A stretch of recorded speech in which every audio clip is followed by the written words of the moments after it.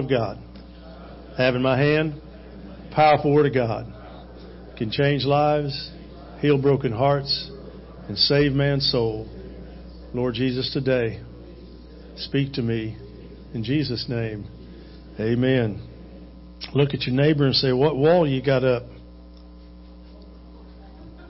And then look at him and say, because God's going to tear it down. Here we go. Nehemiah is a great story. We introduced it last week. That Nehemiah went back and rebuilt the walls of Jerusalem. And it's a story really of not just building walls, but of restoring a city that was in ruin and despair. And so today I want you to subtitle chapter 1 is Don't Despair, Begin to Repair. Don't despair, begin to repair. Jerusalem is oftentimes used in a pictorial sense throughout Scripture. It pictures a place where God dwells, where God desires to dwell. The city first designated to King David as the place where God wanted to build the temple. It was told that this was the place where God would dwell among His people. When Jesus returns, He's going to return to Jerusalem. He's going to put His feet in Jerusalem. Throughout the Old and New Testaments, the picture is the place where God is. So Jerusalem is a very important place in God's book. In fact, now it's not so much Jerusalem in the city, but it's in the hearts of men. When you look at Colossians chapter 1 and verse 27, it says, Christ in you, the hope of glory. CIY, when it was founded by Bob Stacy, this was their verse. Christ in you, the hope of glory. Bob added the TH. But see, Christ in you is the hope of glory. God now dwells within us. We are the temple. We are the church. It's not the building. It's just a place for us to gather. But we can still have church if it was out under the trees. We could still have church if it was down at McDonald's. We could still have church if it was at the football stadium. Really, we could. See, you can have church wherever because church is the people. Amen. Don't forget that. So the whole book of Nehemiah depicts the way of recovery from breakdown and ruin to a condition of peace, security, and restored order and usefulness. Read a survey not too long ago, New Year's resolutions. They surveyed 200 people who had resolved to do better in certain areas of their life. The survey also revealed that by the end of January, half of that 200 broke the resolution already. And none of the 200 were able to sustain their resolution for the whole year. We find it more comfortable to go back to old habits, don't we? In Nehemiah, we're going to learn the reason why it's difficult to keep resolutions. And the reason is because it may put, if I can put it clearly, it's right at the beginning. There is no recognition of God as a necessary part of the process. You can't get recovery without putting God in the forefront of why you're doing what you're doing. It won't last. You can recover, but it won't last. See, the battle didn't start after I lost 100 pounds. The battle started the day I acknowledged that I lost 100 pounds. Because then I had to start eating again. I didn't have an appetite back then. Boy, that was great. I didn't want to eat anything. It was awesome. Well, guess what? That came back. And Satan said, you know what? You've been really hungry, haven't you? I think I have been. You see what I'm saying? The battle rages every day in whatever addictive nature is facing you. And you've got one. I've got one. We've all got them. But if I don't recognize that God is necessary in the process, I'm never going to get restoration to happen. Gordon MacDonald was one of the most prolific Christian leaders in our time. He had a moral lapse. He wrote this book, Rebuilding Your Broken World. And I wanted to lift a piece out of the book that I think fits what we're trying to talk about today as we begin this study of Nehemiah. He says, in one of the darkest hours of my broken world condition, I found myself one day in the front row of a Dallas church where I had been asked to give a talk.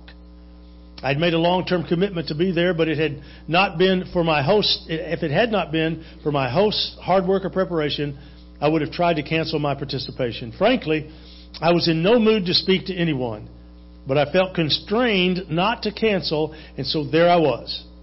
And when the service began, a group of young men and women took places at the front of the congregation and began to lead with instruments and voices in a chain of songs and hymns, some contemporary, others centuries old.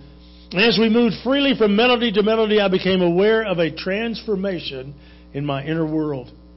I was being strangely lifted by the music and its content of thankfulness and celebration. If my heart had been heavy, the hearts of others about me were apparently light because together we seemed to rise in spirit. The music acting much like the thermal air currents that lift an eagle or a hawk high above the earth. I not only felt myself rising out of the darkness of my spirit, but I felt as if I were being bathed and washed clean.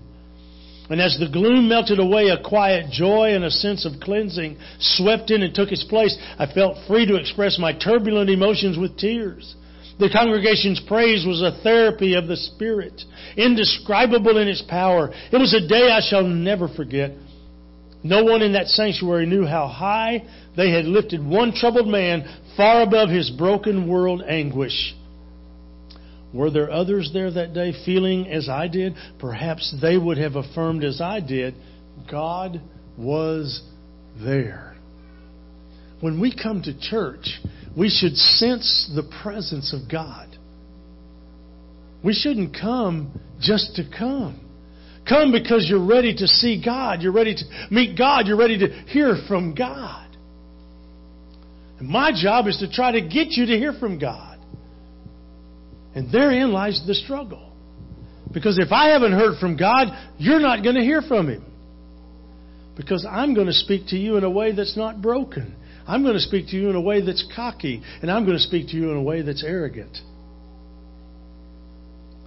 But when God breaks you down, you have a much better message to bring. Amen? So let's turn to Nehemiah, chapter 1. The words of Nehemiah, son of Hakaliah, in the month of Kislev, in the 20th year, while I was in the citadel of Susa, the winter capital of Persia, Hanani, one of my brothers, came from Judah with some other men. I questioned them about the Jewish remnant. Underline the word remnant right there in that verse. That survived the exile, and also about Jerusalem. And they said to me, those who survived the exile are back in the province, are in great trouble and disgrace. The wall of Jerusalem is broken down, and its gates have been burned with fire. Underline those phrases. Jerusalem is broken down, and the gates have been burned with fire. Nehemiah starts and opens the book with a description of Jerusalem. The people were in trouble. They were feeling a sense of disgrace and reproach. The walls of the city were broken down. The gates had been burned with fire, and they were no longer usable. You look back in your own life. Early in this new year, we're still early in the new year, we're still in the third week. And you can see places where the walls in your life have been broken down. Walls that used to be strong and you had a stronghold and Satan could not get in there. Some of those walls have crumbled because you've quit watching them. You've quit taking care of them. You can't resist his attacks. You've fallen victim to sinful habits that you now find difficult, if not impossible, to break. It's the kind of ruin where some feel unable to stop wrongful sexual practices. You've gone along with the ways of the world. You've fallen into practices that the Bible says are wrong, and you know they are wrong. But you do them anyway because you justify it by saying, well, God understands. Yeah, He does. He does understand. Well, God will forgive. Yes, He will. But are you even working on it? Do you even care enough to want to stop for a moment? That habit that you've slipped back into? Maybe you have a difficult time with pornography, with drugs, tobacco, alcohol, a bitter spirit. You're just so angry, and you don't even know why you're angry, but you're just angry, and it shows all the time on your face. There's days when I don't feel good, but it's a choice I make whether to let the day get me or let that feeling get me. Amen? It's your choice. There's days I don't want to smile. There's days I don't want to see anybody. There's days I don't want to even say hello to anybody. There's days I just want to tell you exactly what I think. But I don't, and I can't, and I won't. Because I promised God a few years ago that I would begin to lace my speech with grace and humility and kindness and mercy. And that's what we need to be about, the business of doing. Now, do I always do that? No, I wish I said it. I wish I could say I do. But I'm gaining on it. But are you even working on anything? You see what I'm saying? Do you think you're perfect in every way? Well, wake up. You're not. You're not.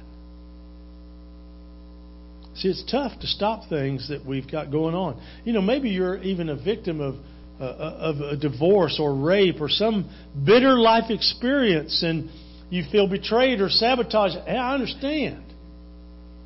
But I still also believe that God can heal all that. God can heal it all if you'll just let Him. If you'll just let Him. But sometimes you want to run and hide, don't you? Sometimes you've been burned so bad, you don't want to talk to anybody, you don't want to deal with it. I'm just going to leave that church. Well, that always helps. Because if you leave this church, you're going to take the same problems to the next church. And by golly, they're going to be just as bad as the one you just left. Unless it's real big and you can go hide in the back. But you can't hide. You see, that's the problem. Because you're running from God. You're not running from people. You're running from God. Because God may bring tough things into your life for a reason, and that's to get you to grow. To get you to face yourself. That's why preachers move so much. It's because they get about after 3 or 4 or 5 years, they have to face their own demons. And they don't want to. I'm grateful. I am more than grateful for a church that's allowed me to face my demons and keep working. And keep growing. Thank you, church, for letting me do that. I'm a better man today and a better Christian today and a better preacher today because you loved me enough to let me be who I am, as ugly as it can be.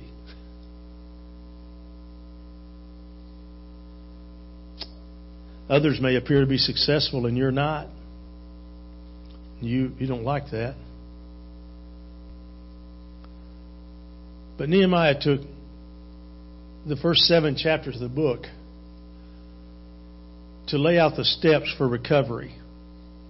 They're orderly and they're specific and they're very effective. And if you take them in order, they'll lead to a full recovery back to usefulness in your life. And it starts in our memory verse 4 of chapter 1. When I heard these things, I sat down and wept. For some days I mourned and fasted and prayed before the God of heaven. So the first key is to sit down. Is to sit down. I sat down.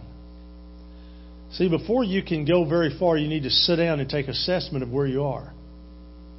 Get out a piece of paper.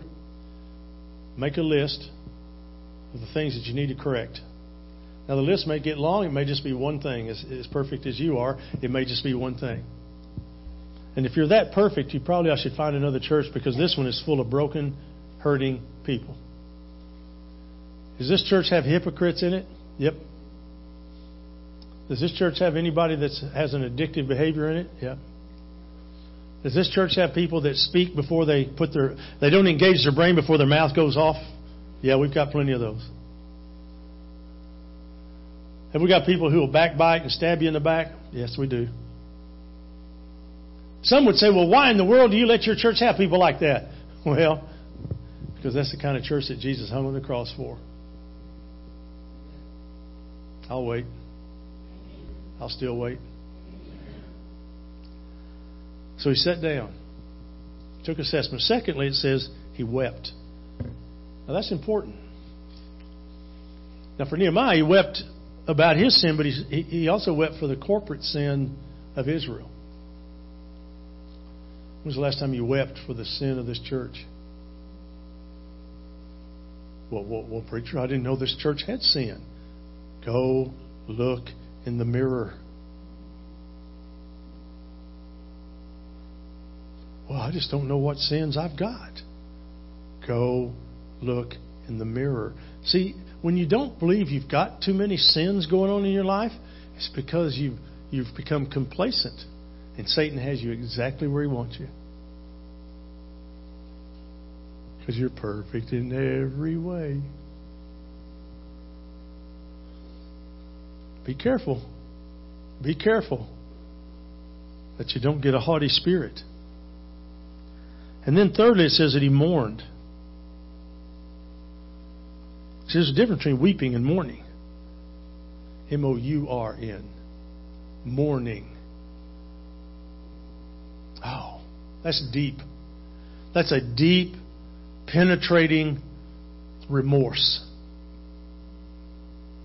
You ever screwed up big time? I mean, big time. You knew it. I don't want you to raise your hands. There's people around you will be going, really? What was it? Well, we need to pray about that. No, you gossiper. You just want information so you can go gossip about it. That happens in businesses, doesn't it? Places of employment.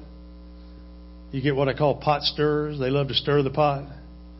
It seems like their nose is in everything. They're dangerous people. Dangerous.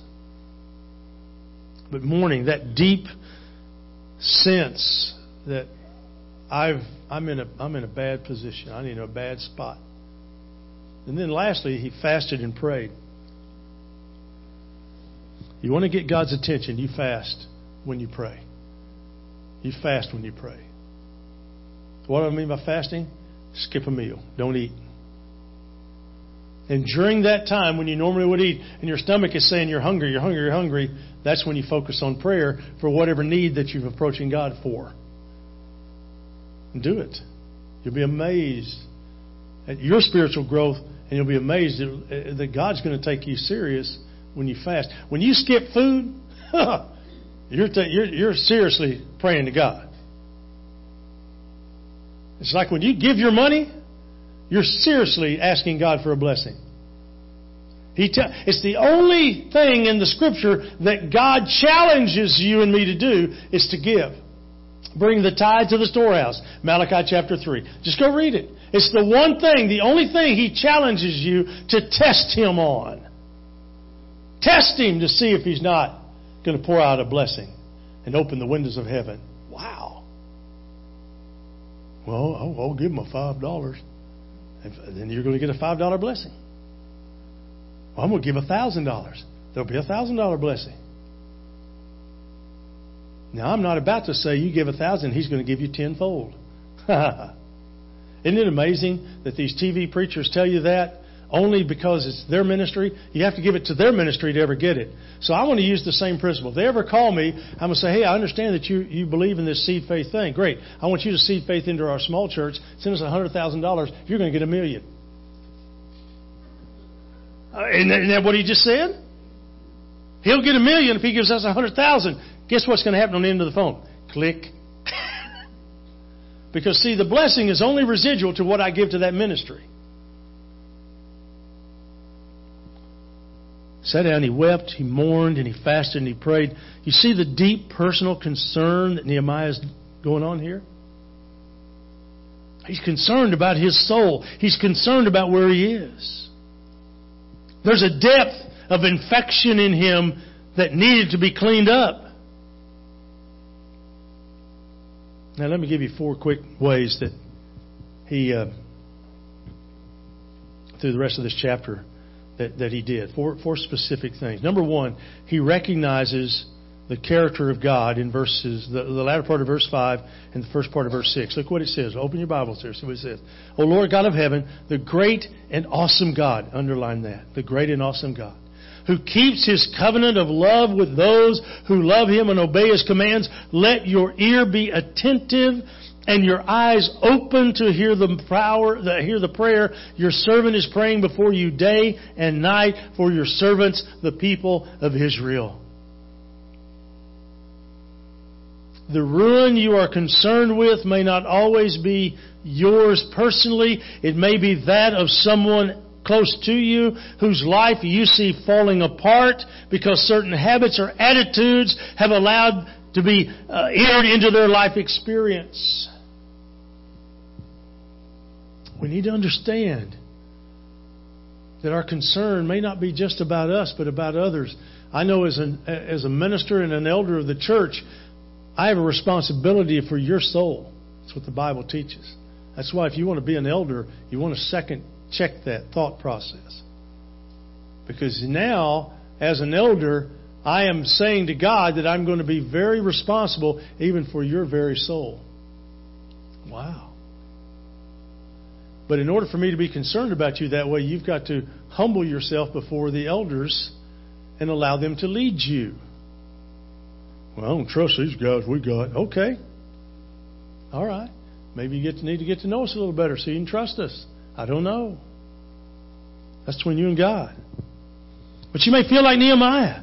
And you want to weep and you want to mourn. You know, when I look at things around us, the family members that we have, not only at home, but extended family, and you see them making the same mistake over and over and over. Doesn't it just bother you deep inside? So the prayer for them needs to be in a different way, doesn't it? Second thing Nehemiah did in the latter part of verse 6 and verse 7 is that he repented of all personal and corporate sins. Look what it says. I confess the sins we Israelites. Circle the word we, underline Israelites. I confess the sins we Israelites, including myself and my father's house, have committed against you. We have acted very wickedly towards you. We have not obeyed the commands, decrees, and laws you gave your servant Moses. Boy, is he not only facing his own guilt, but the guilt of those around him. I grew up in a home where my dad would take us to church and drop us off, and then he would come back and get us later. He never took us to church. He never led us the way to church. He let my grandmother and my mother do that for us. Boys need to see their dads in church. Boys need to see their dads praying. Boys need to see their dads reading their Bible.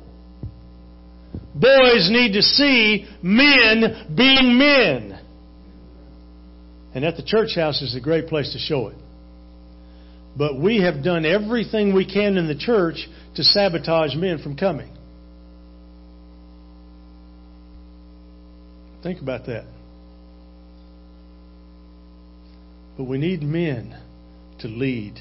We need men to stand. And we need men to be holy and righteous and striving for perfection in God. And we need husbands who will love their wives as Christ loved the church. We have acted wickedly, very wickedly towards you, he says. We've not obeyed the commands and decrees and laws that you gave your servant Moses. Oh, we've read the Bible, but we're just not going to follow what the Bible says because it doesn't fit my lifestyle choice. Okay? The Bible clearly talks about homosexuality and says it's wrong.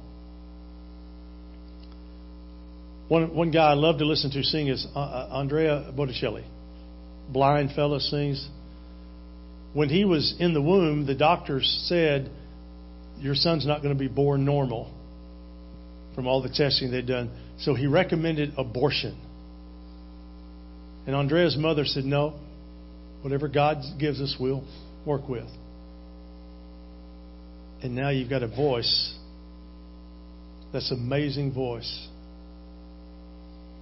But because he was invited to sing at the inauguration of our next president, he had to withdraw from it because of the death threats that he's received. They said, if you sing there, we'll kill you. Wow. Now, I don't know about you, but I'd just go ahead and sing, wouldn't you? Because this world, in fact, that's what I'd sing instead. This world is not my home. I'm just a passing through. Wouldn't that be fun? Somebody stand up on national television and start singing a song like that. Some glad morning when this life is over. All the Baptists in the crowd would start singing with you. Now, Christians, we're not going to sing loud. Pentecostals will throw their hands up. But in the Christian church, we only go halfway. Amen. Amen. And if from black congregation, you're dancing, you're moving around, you know, somebody's on that organ playing. Amen. I remember preaching up North Tulsa, and I said, you're not going to like this. And some lady in the back said, she yelled out, well, say it anyway. You never told me to say it anyway. But I will, whether you want me to or not.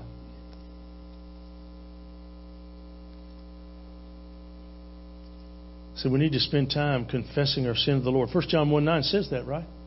If I confess my sins to Him, He's faithful and just to forgive me my sins, cleanse me from all unrighteousness. There's your hope. It's always been true that of the people of God that any degree of self-justification will cancel out recovery. So when you think you have arrived, you're lost. If you are a recovering addict of whatever it is you fill in, you will always be a recovering addict of that problem. Because to claim that you've already won the victory puts you back at square one. But without God, you'll never get there. You'll never get there. Well, I am a Christian, preacher. I am a Christian. He understands. I got you. He does understand. But He wants us to strive for perfection. Holiness. Be holy, even as He is holy. Right? So don't lower the bar, raise the bar. Bill Blankenship's moved back to town. Woo! He's going to be an Owasso Ram head coach. And he's got the two monsters, Jinx and Union, to try to figure out how to beat them. Okay. I know Coach Trimble was ready to retire when he heard that Bill Blankenship was coming back to town. And Kurt Frederick said, oh my, oh my, oh my, oh my. We can't win anymore. I don't think they've lost a minute of sleep. I mean, I lost a lot of respect for Bill Blankenship. He's a Christian man. Love his testimony and walk with God.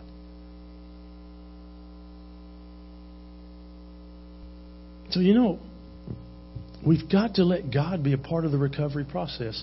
Keep Him there, and by keeping Him there, you'll see great victory in your life. But if you take Him out, it takes us to number 3. Nehemiah reminded God of His gracious promises. Look at verses 8 through 10. Remember the instruction you gave your servant Moses, saying, if you are unfaithful, I will scatter you among the nations. But if you return to me and obey my commands, if you return to me, now underline that, if you return to me and obey, underline that one, and obey my commands, then even if you are exiled people or at the farthest horizon, I'll gather them from there and bring them to the place I've chosen as a dwelling for my name. They are your servants and your people whom you redeemed by your great strength and your mighty hand. He's reminding God of His gracious promises. And God has promised you and me, if we will remain faithful to the end, we'll receive the crown of life. Don't give up. Don't give in. Don't quit. Love people like you want to be loved. Care about people like you want to be cared about. Get outside your comfort zone and do something that you've never done before. Some of you are going to John 3:16 with us once a month. We go every fourth Wednesday to John 3:16. If you've never gone, you need to go. It's an eye-opener. It's an eye-opener. I'm seeing more women and children than I've ever seen on the streets here in Tulsa, Oklahoma. Come on, folks. But look, he's saying, God, you said you would do this. You said you would do this. But there's always a condition. If you return to me and obey my commands. That sounds like 2 Chronicles 7:14. If my people who are called by my name will humble themselves and pray and seek my face, then I'll hear their prayers and turn from their wicked ways. Then I'll hear their prayers and heal their land. See, it starts with those who are called by His name. It doesn't start with the outsiders. It starts with us on the inside. Same thing that Nehemiah is saying right here. When the heart is right, God can change all the external circumstances of a situation and make it entirely different when your heart is right. Had a lady some years ago come up to me right here in the center aisle when I was walking out. She said, you know what? I'm going to pray for you because your preaching is lousy. I thought, well, hallelujah. I didn't know what to say. She said, I'm going to pray for you. I said, well, I hope you will.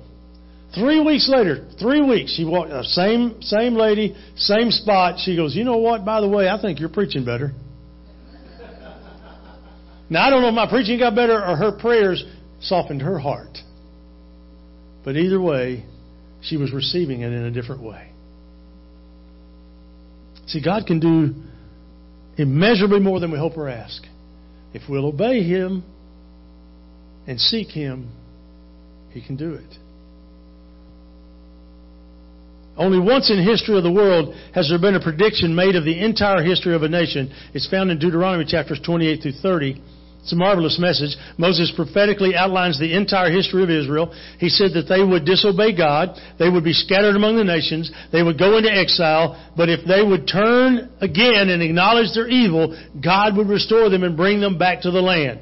And Nehemiah is reminding them that God is still ready to do that, but they have to do their side of it. Why do you think God should bless you if you're not going to do your side of the equation with God? He's not going to bless you. He is not going to do it. He won't bless the church. He won't do that unless we put God in the rightful place that He belongs. And we obey His commands and we follow Him. And we submit to Him. Even the prodigal son understood that in Luke 15 when he said, I will arise and go back to my father. You and I need to know we can arise and go back to the dad. Amen. And He'll love us. He'll bring us in and care about us. Fourth thing that Nehemiah did in verses 10 and 11, as he requested specific help to begin the process. Look, he says, Oh Lord, look at the verse. Let your ear be attentive. Underline that. Let your ear be attentive to the prayer of this your servant and to the prayer of your servants who delight in revering your name. Give your servant success today by granting him favor in the presence of this man. He's talking about the king. He was going to go to the king and present his need, and he wanted the king to fund the whole thing. See, that's what you have rich people for, is you've got to go and get their hearts tuned to the ministry so that they would give based on how you've presented the ministry. And you never know what God's going to do. You just never know. So what man? What man goes and does this? Well, look at the last part of verse 11. I was the cupbearer to the king. But the key here is that he had a place to start. You will never see victory in your life until you learn to find a place to start. And the best place to start is on your knees before Almighty God. No matter what the ruin and despair in your life, what it may be, there's always a place to start. A place to start. You might go into the hospital for 16 days. You might have an infection so deep in your leg that you can't walk. You may have cancer that left and all of a sudden came back. I don't know. But you've always got to have a place to start. You know, it may need that you need to go and apologize to somebody.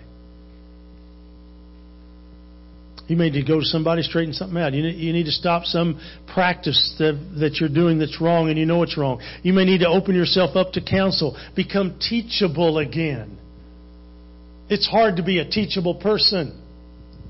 It's hard to believe that you're not doing stuff the right way.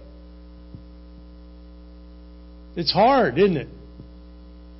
It's hard to keep looking at yourself in the mirror and going, why do I keep screwing up? Why do I keep messing up? Well, it could be because you're looking past yourself and trying to point a finger at everybody else. Start at home with you. Get your heart pure. Get your heart right. And there's only one way I know to do that, and that's on your knees before Almighty God. We've got this gnarly old cross up at the front. All of you like looking at it. But how many of you are spending any time around it? That's what it's up there for you to spend a little time around. And we need to pray and pray and pray that God will give the grace and the strength and the determination to take that next step. Now I'm going to close this morning by asking you a question. Do you want to be a better man or woman in 2017? Do you long to be free from old habits, old attitudes, old practices, old and perhaps harmful friends? Then here's where your starting place is. Sit down. Take stock of your life. Examine the walls, whether they're strong or and the gates, whether they've been burned down, and make 2017 a year of recovery. And once you've determined that list, weep about it, mourn about it, and fast and pray about it. God, I want to thank you for this wonderful book that we're studying. It sets out a safe guideline to recovery and to be useful again. Thank you that when we fall and go astray to any degree, you don't leave us there. You make a way back. We pray that many today, I'm praying that someone today will determine to begin where Nehemiah began, and that's to tell the whole story in your ear and begin the process of recovery. Pray that in Jesus' name. Amen. If you're here and have a decision to make of any kind, would you, as we stand and sing this great hymn of faith together?